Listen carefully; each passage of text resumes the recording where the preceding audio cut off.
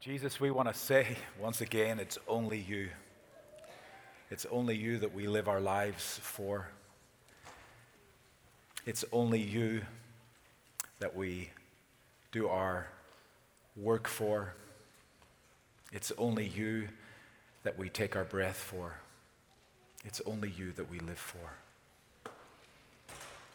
Thank you for this incredible privilege of raising our voices today to worship through song. Thank you for the incredible privilege of leaving these doors today to worship through our lives for only you. Amen. Amen. Wow, that was a powerful moment. I don't know about you. I don't know if you expected to sing in about 6 or 7 different languages when you came this morning. But that was powerful, powerful song. Thank you so much to the choir, the group, for leading. It's a privilege to be here today. I apologize right up front for a little bit for my voice, not my accent. I can't apologize for that. That is what it is. But my voice is a little hoarse, and I have a lozenge in my mouth, which is preaching 101 is don't put a sweet in your mouth or a candy in your mouth when you get up. And I'll maybe drink from time to time a little drink that I have. It's tea, by the way, just in case you're wondering. We Irish, we're notorious for all sorts, but I just pray that I could get through without coughing. If I start to cough, I'll be okay. I'll get over it, but so don't do the Heimlichen on me or anything if you come up here. But it's a deep privilege to be with you. You know, First Evan has been a church that has been connected to OM for almost 50 years. I've been told that by a number of different folks. So it goes way back to a time when I believe George Verwer came here and in the early days talking about a ship, and some people thought he was crazy. And this church has journeyed with OM over those years. And of course, one of your own was sent out, the daughter of the pastor, Lynn Stevens at that time, Lynn Harper, who I believe is here somewhere. Des and Lynn are here somewhere. Over at the corner, Des and Lynn Harper, and Sheila, their daughter, who I was able to serve with on board a few years back, is here this morning, so it's a delight to see her sent out from this church to continue to be supported by this church, which is wonderful. I met somebody this morning, the Frasers, who were on the ships for a while, and of course, Pradeep and Judith Eyre, who worked here for a number of years and are now serving over in the Mekong region as one of our leaders in the organization. I'm sure there's many other connections. We've deeply appreciated your prayerful support over the years. We deeply appreciate your financial support, of which you continue to give to different ones in the organization and projects that we're serving. We thank you for that. And of course, the Barnhart family, which I believe are here somewhere as well, have stood with us. Oh, well, right there. Nice to meet you. See you again. Yeah. Great. Deeply appreciate it.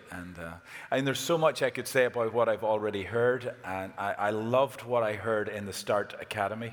I know this is something you're raising funds for this weekend.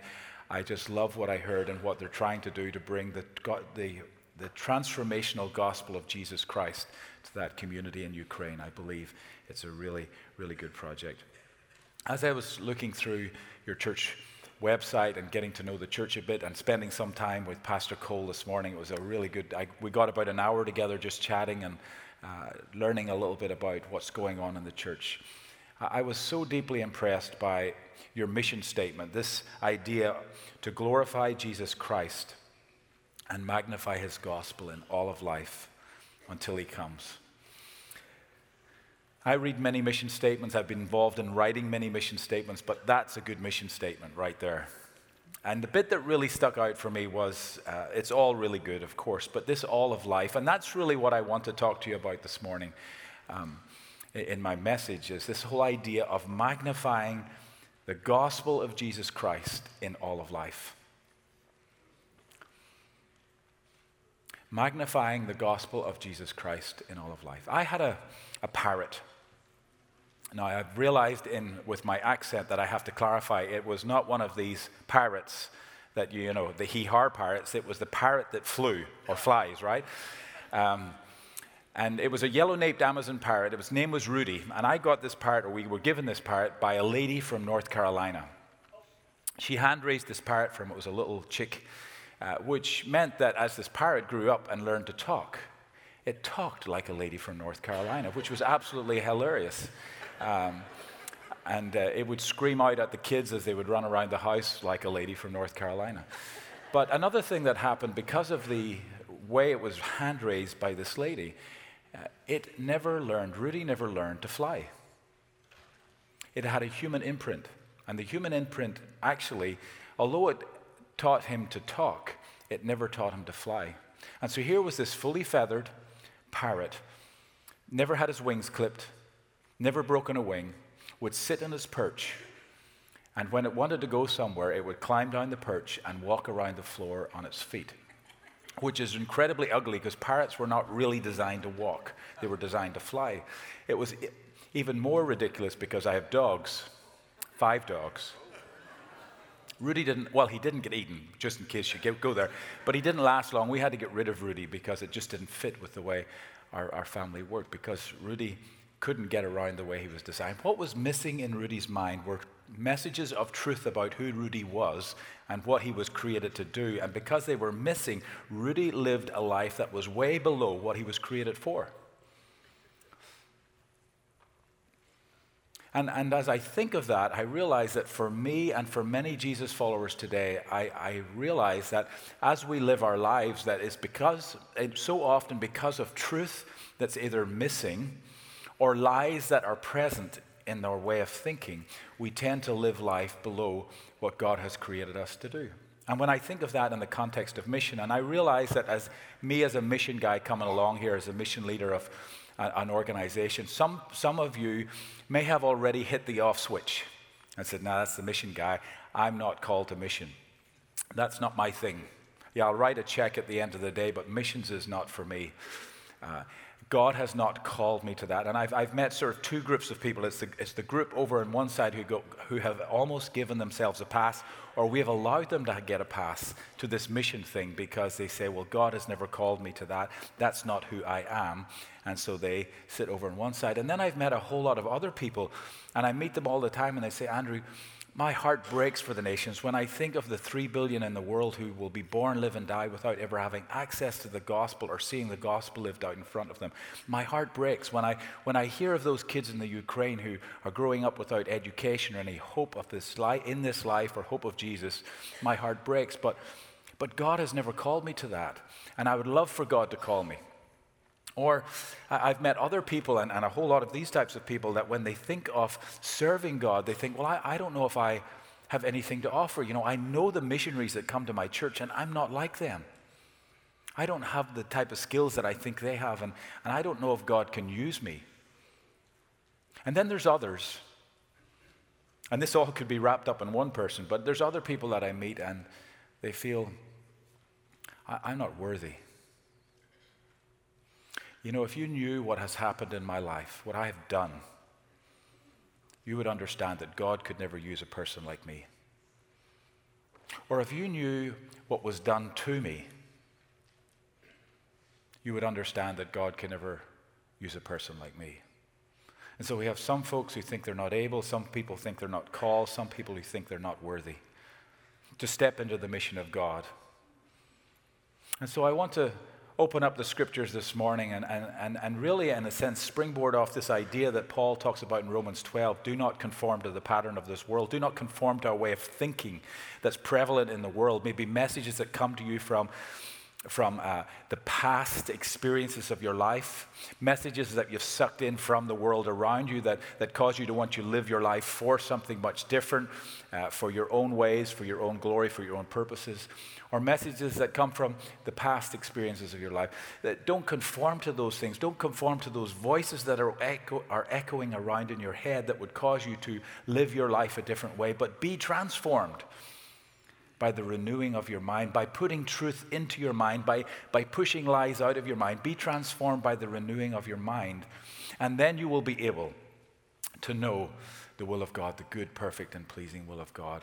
So what is that good, perfect, and pleasing will of God for our lives? What is the truth that we want to put in our minds and the lies that we want to extricate so that we don't live like Rudy, a life way below what God has put us on this planet to do?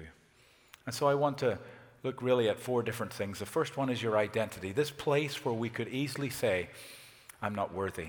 If you just knew who I am, if you just knew the type of person I am because of what has been done or what I've done, God could never use me. And I don't know what's happened in your life to cause you to think that way. I remember one experience I had that could have very easily shaped the rest of my life was when I was in high school. We were doing a chemistry experiment. And I had a friend, his name was David McGackie, who went on to be a Presbyterian minister to this day, is a wonderful friend. David and I were doing this experiment together, as with the rest of the class. We were in pairs, and it was titration, okay? Now, this is going to make me sound like as if I know what I'm talking about, but it doesn't. My level goes to about this illustration. Titration is where you're taking an acid and dropping it into an alkaline, or it could be vice versa. I don't know. I can't remember. But what the idea is, you're trying to drip one into the other and determine when it becomes neutral pH, right?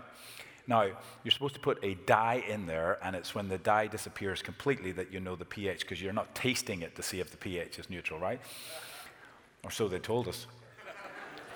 So we're dripping and dripping and dripping, and the teacher comes along. His name was Mr. McKillen. He came bouncing over. He looked at what we were doing, and he let this big guffaw out of him. He said, gather around, everybody. Gather around. Come see what Curly and Mo have just done. So you all know who Curly and Mo was. We had no idea who Curly and Mo were. Everybody gathered around, and we were still completely unaware of what we'd done. And he pointed out, of course, we had not put the dye into the liquid, and we never would have been able to determine when this thing was neutral pH. We just were quite happy dripping. But in the front of the class, he turned to the both of us and he said, "You pair will never amount to anything." Maybe something like that's happened over your life. Maybe there's a failure in business, a failure in marriage, a failure in relationship. Something that has happened in your life that you walk away from and believe that lie, that you're not worthy to be used by God. But I love what Peter says in 1 Peter. He says this, that Jesus is sitting beside the Father. This is the NIV, the Northern Ireland version. He's sitting beside the Father, and he will have the last word. He will have the last word over everything. So what is his word over your identity? Well, we're going to turn to Ephesians 1 for this here, because this is powerful. When God looks at you, his people, those that have come to him by faith through Christ and has accepted his salvation, here's what Paul is telling the church in Ephesus, verse 4. He says this. Now, I want you to listen. You can open it up in your Bibles, but I don't want you to just glaze over the words. I want you to listen to these words. Even before he made the world. Or another version says, before he laid the foundations of the earth. I love that picture. Like before God started to put it all together, he had something in his mind. What was on his mind? What was the purpose in his heart and his mind to say, I'm going to make this creation. I'm going to fling the stars into space. What was on his mind? It says this, God, before he made the world, God loved us and chose us in Christ to be holy and without fault in his eyes. Did you hear it? This is the truth that will dispel the lies about who we are in regards to our identity. God loved us, chose us in Christ to be holy and without fault in his eyes. God decided in advance, not an afterthought, not a whoops, they messed it up, I better do something. God decided in advance to adopt us into his own family by bringing us to himself through Christ. Wow. This is what he wanted to do, and it gave him great pleasure. This amazing picture that before God did anything else, he thought of a people for himself that he would love, that he would choose, that he would adopt into his family. What family? The family of the Godhead, God the Father, God the Son, God the Holy Spirit, living in community, saying we want a people that can enjoy what we have, that we can join into our family, that will receive the blessing and the inheritance of this family, which is absolutely mind-blowing. But that's who God had in mind, what God had in mind before he laid the foundations of the earth. And so when we look at ourselves this morning as followers of Jesus, who are we? What is our identity? And this is critical, folks, because if you don't know who you are, it's really hard to be who you are. If you have a crisis of identity, the reality is you will have a crisis of purpose. And I truly believe that this is one of the biggest issues facing the Church of Jesus Christ today, and why, when we look at the world, so little of our time, our talent, and our treasure is being pushed towards the least reached parts of the world. In fact, the number of unreached in the world today is growing every day by 60,000 people. So in a sense, we're going backwards.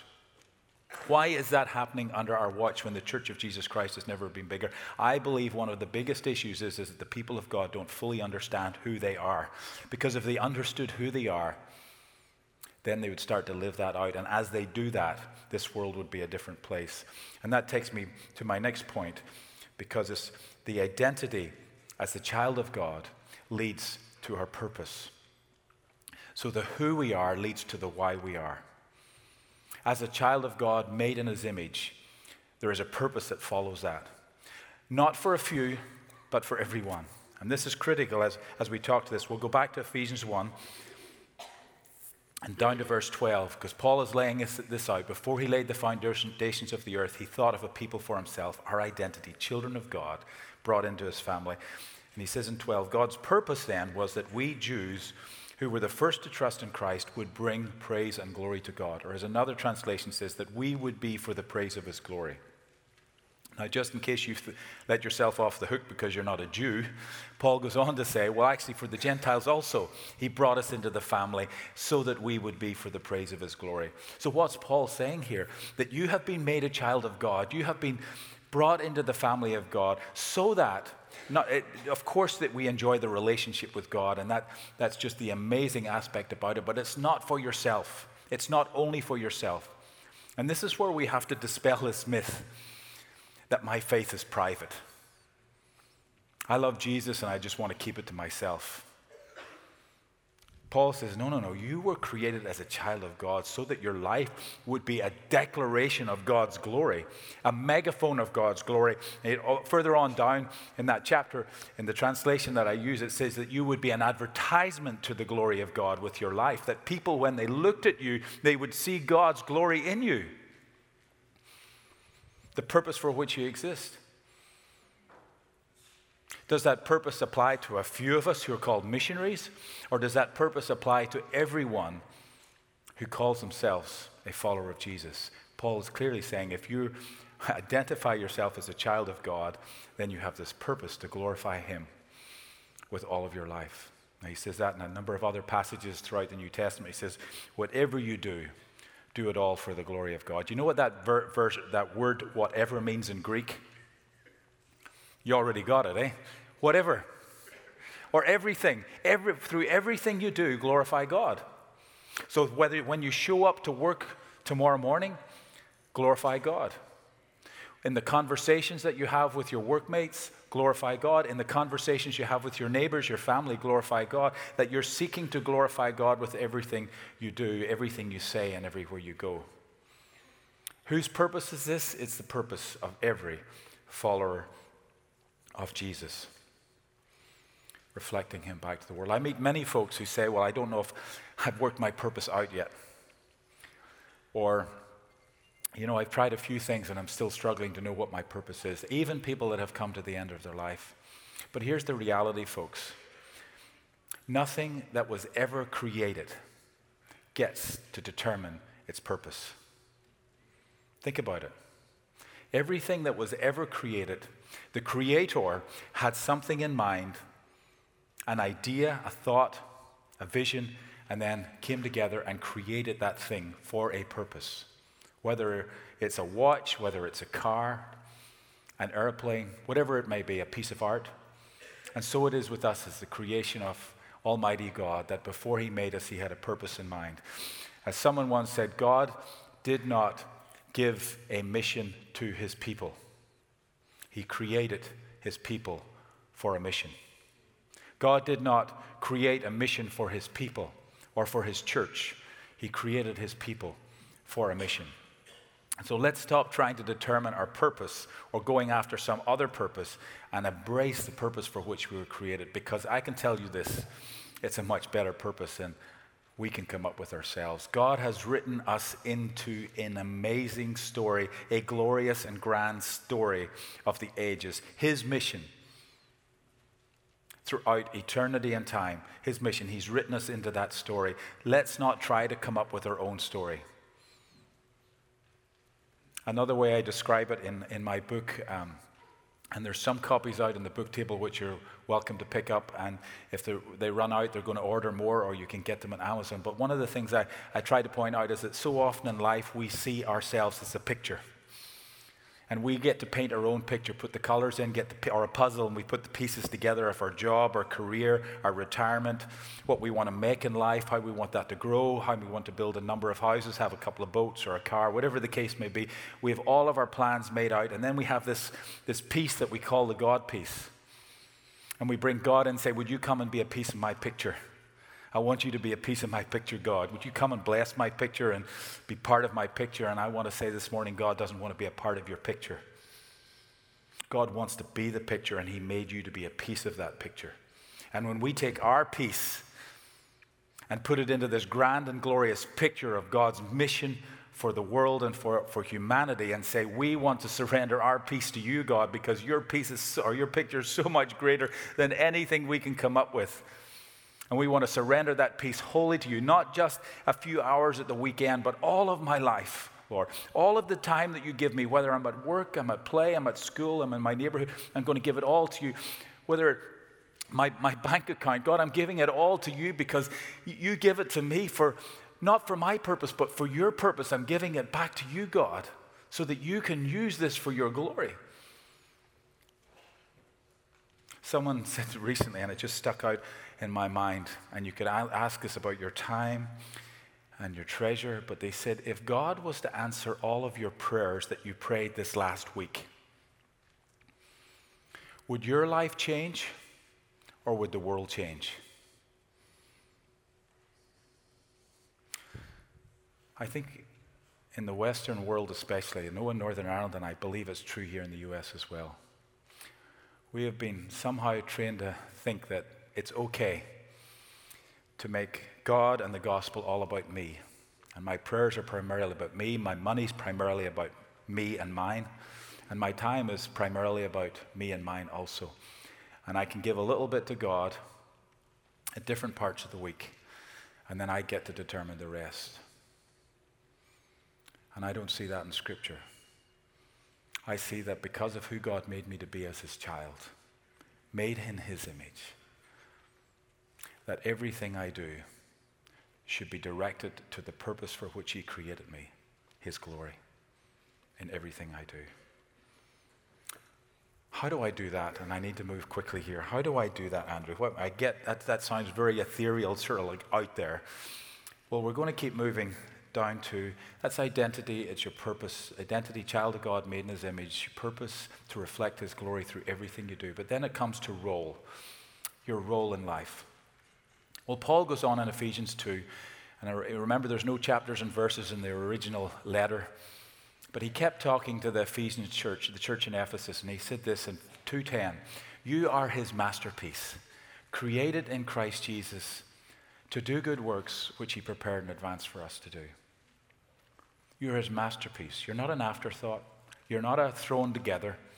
You're not a, oh dear, Andrew came to faith, angels come up with a plan of what we want Andrew to do here. You're a masterpiece, well thought through, well created, as the psalmist said, fearfully and wonderfully made. And what Paul's saying here, I believe, in the context of Ephesians as a book, Ephesians 1 in particular, before God made us, in fact, before he laid the foundations of the earth, he thought of what he wanted you to do. He thought of the good works he wanted you to do. He thought of the things that he wanted you to do while you were on the planet. And then he made you in such a way to do them. Okay, let me say that one more time. Before God made you, he thought of what he wanted you to do, and then he made you in such a way that you could do those things. We are all uniquely made for in a unique way for the purpose of God, which is an amazing thought. This idea that each of us has been uniquely made so that through us living out who God has made us to be, we can, in a very special way, reflect back to the world His glory. Some of us here today are business people. Some of us are medical professionals. Some of us are plumbers, electricians, teachers, nurses, raising a family. We've all got different shapes, and I write a chapter of this in the book. It's an acronym from another person, Eric Ries, but we have been shaped uniquely. SHAPE. S for spiritual gifts. We've all got different spiritual gifts. Paul says they're not for ourselves, but for the good of the body. H is heart or passion, things that we're passionate about. We've all got different passions. Things that make us angry, this is wrong, this needs to change. Things that makes us happy or bring us joy. And I want to say that I believe that those are God-given as well. Now, Satan wants to use them for his purposes, but I believe through Christ they've been redeemed and restored for the original intent of the Creator. And so pay attention to those passions. When you're passionate about something, it makes you lean into it far greater than if you're not passionate about it. And I think this is one of the biggest issues we have today, is that people are doing stuff that they're not really passionate about. Now, I know there are certain things in life that are just hard work and you have to lean into them. But in a sense, I believe them when we look at our work or job, but so much of it should be within this, something that we're passionate about. God gave us those passions. Pay attention to them. And one of the mistakes I believe that we've made in the church and the mission world, certainly in the mission world, is that we've often said, well, by the way, those passions, those are the things you must lay on the altar and walk away from and come do this thing we call ministry. What if that passion is God-given for His purpose to glorify Him? And when we do that thing, we're glorifying God in a way that very few others can because we're passionate about it. What if we have actually taken the very tools off the people of God to actually live out the way He had intended them to do? Tonight I'm going to speak way more on this here, go a little deeper into shape, but A is for abilities, and when abilities and passions come together, it is powerful. Like when you're a musician, when you like to play music and you're really good at it, it's powerful. Or when you're like me, you like to play music and you're not really good at it, not that powerful. In fact, someone once said, just keep that one to yourself. But abilities, we're all different. We're skilled with our hands, skilled with our minds. Some people are great with numbers. Some people are horrible with numbers. But you have different abilities, God-given abilities, again, to be used for His glory. Personality, P, all different personalities. If you're an extrovert, you will live life differently from an introvert. And experience, E for experience, vocational, educational life experiences. God has uniquely shaped you. And I want to say that should, through what Paul tells us in Ephesians 2:10, He has made you that way so that through you living out your shape, you can bring Him glory. And so if you want to know how God wants to use you, look at how He has made you. You know, for a long time in my life, I went through really painful times of trying to work out what God wanted me to do next. And I was lost because I was expecting Him somehow to come and speak to me directly. And God can do that. He's done it in the Bible. But Os Guinness said, don't let the experience of a few be the expectation of the many. Right? And then I realized this, that actually what God wants me to do is already written into the DNA of who I am, how He has made me to be. So look at my gifts, my abilities, my passions, and then try to go find something that actually allows me to live that out. Because when we live out who He has made us to be for His glory as a child of God, I believe humanity becomes the most brilliant reflection of God on the planet. Right? Now, I've traveled a lot because of what I get to do. I've seen the Alps. I've dived in the Great Barrier Reef. I've seen the Grand Canyon. I've seen lots of amazing sights. And I'm sure you have too. This country is amazing, how many different beautiful sights you have in America. So often as people of God, when we stand and look over something like the Grand Canyon, what do we say? Isn't God amazing? But they're only rocks. Yes, it's beautiful. Yes, it's awesome. But you have been made in the image of God as His child, created to reflect His glory like nothing else on the planet. uniquely shaped to do it. And when we step in and embrace who he has made us to be and live it out for his glory, we are the most brilliant reflection of God on the planet. And that's why I believe if the people of God understood who they were, why they were created, and understood how he made them, and then started to live it out loudly in their workplace, in their neighborhood, in their colleges, in their universities, and in the uttermost parts of the earth, I believe we would see the gospel going forward like we've never seen it before. But right now, I don't see that. Faith has become private. It's become something that we don't talk about. It's about me. What would it look like if it was a very different thing? And I need to bring this to a close. My fourth point was really to bring this all together is we talked about identity, purpose, and role, and then it's the plan of God. And we've already touched on this, but everything we've talked about to this part in Ephesians has been speaking about what God had decided before we were created. In fact, before he laid the foundations of the earth. People for himself, made in his image to reflect his glory brilliantly in the earth through the unique ways he created them. And then time begins, Genesis 1. And you can actually see Paul speaks to this in Ephesians 1 in the verses 10 and 11. This plan of God, what God had planned. But here they are, creation standing in front of God in Genesis 1, 28 and 29, made in their image. And he turns to them and says this, be fruitful, multiply, and fill the earth, and govern it. Now again, I don't have time to unpack all of that, but the govern part is work. Some of you think work was part of the fall. Work was what we were created to do, through which we would reflect his glory. But he said, be fruitful, multiply, and fill the earth. Now I used to think that was only ever about having babies. Right? And in Ireland, we have a great reputation of having lots of them.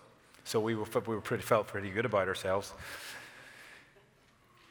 But there's something more fundamental, I believe, resonant in that verse. I believe, based on what I understand from Scripture, that before time, the Godhead decided and desired a people for himself, made in their image to reflect their glory through everything they did in the unique ways they were made. And then they stood before their Creator, and their Creator said, would you go make more of who we have created you to be? And be so fruitful until the whole earth is filled with people made in our image, reflecting our glory in everything they do, wherever they go. The creation mandate by the Godhead. Millennia later, God the Son stood on a mountainside, and he turned to people that had gathered and followed him and around and heard his teachings and gathered around at that moment before he left this earth. And he said, would you now go make more of who I've made you to be? Would you help them to understand how they live like you through following my teachings until all nations are filled with people like you, made in my image, living out their life for my glory in everything they do. This is the plan of God. And so as you sit here this morning and listen throughout this mission week, you've met a few folks that have gone overseas to do this for a period of time, and you may think that mission thing is just for a handful of those very special folks. And they are very special people, I'm sure. But this mission thing is for every one of us. There is no other reason for our presence on this planet than to live out our life for the mission of God. There's no other reason for our existence as the children of God made in his image to reflect him back to our world wherever we are, and to ensure that all nations are on our job description, because in Genesis 1 it was fill the earth, in Matthew 28 it was all nations. And so if we are a child of God, our Father's heart is all nations, so should our heart be. So with our time, talent, and treasure, our time, talent, and treasure should be pushed towards the nations. So some of you this morning are going, I wish God would call me to the nations. He already has. Find a place where what he has made you to do can fit, and go do it. I'll close with just a couple of very brief stories. I met a young guy and if we're live streaming this, can we mute this part? I believe that's possible, is it? Somebody's moving. This really is my last story. I had another bird when I was 15. His name was Peter. He was a parakeet, little tiny yellow bird. And Peter was my pet. I was given to him for free because the breeder said he was no use to him. He had a pigeon chest, and parakeets shouldn't have pigeon chests. When we let Peter out of the cage, he would fly around the house, but he would only do like one little circuit of the living room, and then he would land on the floor with his wings open, his beak open, just panting like crazy. I was convinced Peter couldn't fly. One day I came home from school, and I took Peter out of the cage, as I always did, and he jumped on my shoulder, and I went upstairs to get changed. And as we were having a little conversation, Peter couldn't talk. He didn't have the lady from North Carolina in his life, so we were just having a conversation. My mother made some noise down in the kitchen, and so Peter decided to go join her, and he flew down the hallway upstairs and then took the sharp turn, which was downstairs. At the bottom of the stairs was the front door straight on, and the living room was to the left. You already guessed it. The living room door was closed, the front door was open. Out Peter went. Biggest fear, Peter would always get out. My mum let a scream out, Peter's gone. I started to run down the stairs to go see if I could catch Peter before he'd get too far. And then as I ran down the stairs, I remembered Peter can't fly. So I went out into the front yard. It was a little tiny front yard, to see if I could find this little yellow bird lying in the front yard with its wings open and its beak open, panting like crazy. No Peter. And then I looked up, and then there was to see this little tiny yellow dot circling around up hundreds of feet like an eagle flying. Peter could fly. But what had happened to this point was that he had been confined. There had been restrictions put on his life. And within those confines, within those restrictions, he couldn't function the way he was created to do. But when he broke free from them, when he was let loose out into the world where he should be, to do what he was created to do, boy, it was different. That's what Paul means in Romans 12:2. When you stop conforming to the pattern of this world, when you stop believing the lies of who you are and why you are, and start taking on the truth, the transformation of your mind about who God made you to be and why he made you to be and how you can live that out for his glory. And when you start to do that, this is what it means. Then you will be able to test and approve. That's the King James says that. Those two words. I used to think that somehow if you did this little formula that God would then reveal his will to your life. Andrew, go to Africa. That's not what Paul's saying. He's saying this is when you start to believe this truth about who you are, why you are, and what God put you in the planet to do, and you start to walk it out. You approve it, you test it, and you go, wow, that's true. That's true when I start to believe this about myself, when I start to act this way, when I start to act again in the context of the truth in Scripture, when I start to put it to the test and start to live it out. What I'm finding out, this is good, this is pleasing, this is perfect. Because this is what I was created to do. Father, would you give us wisdom to receive your word this morning, even through these faltering words.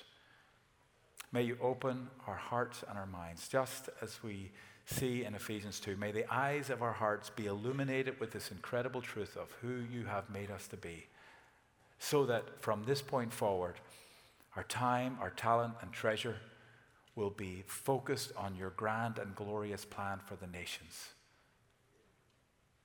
so that you will be glorified in all the earth. Amen.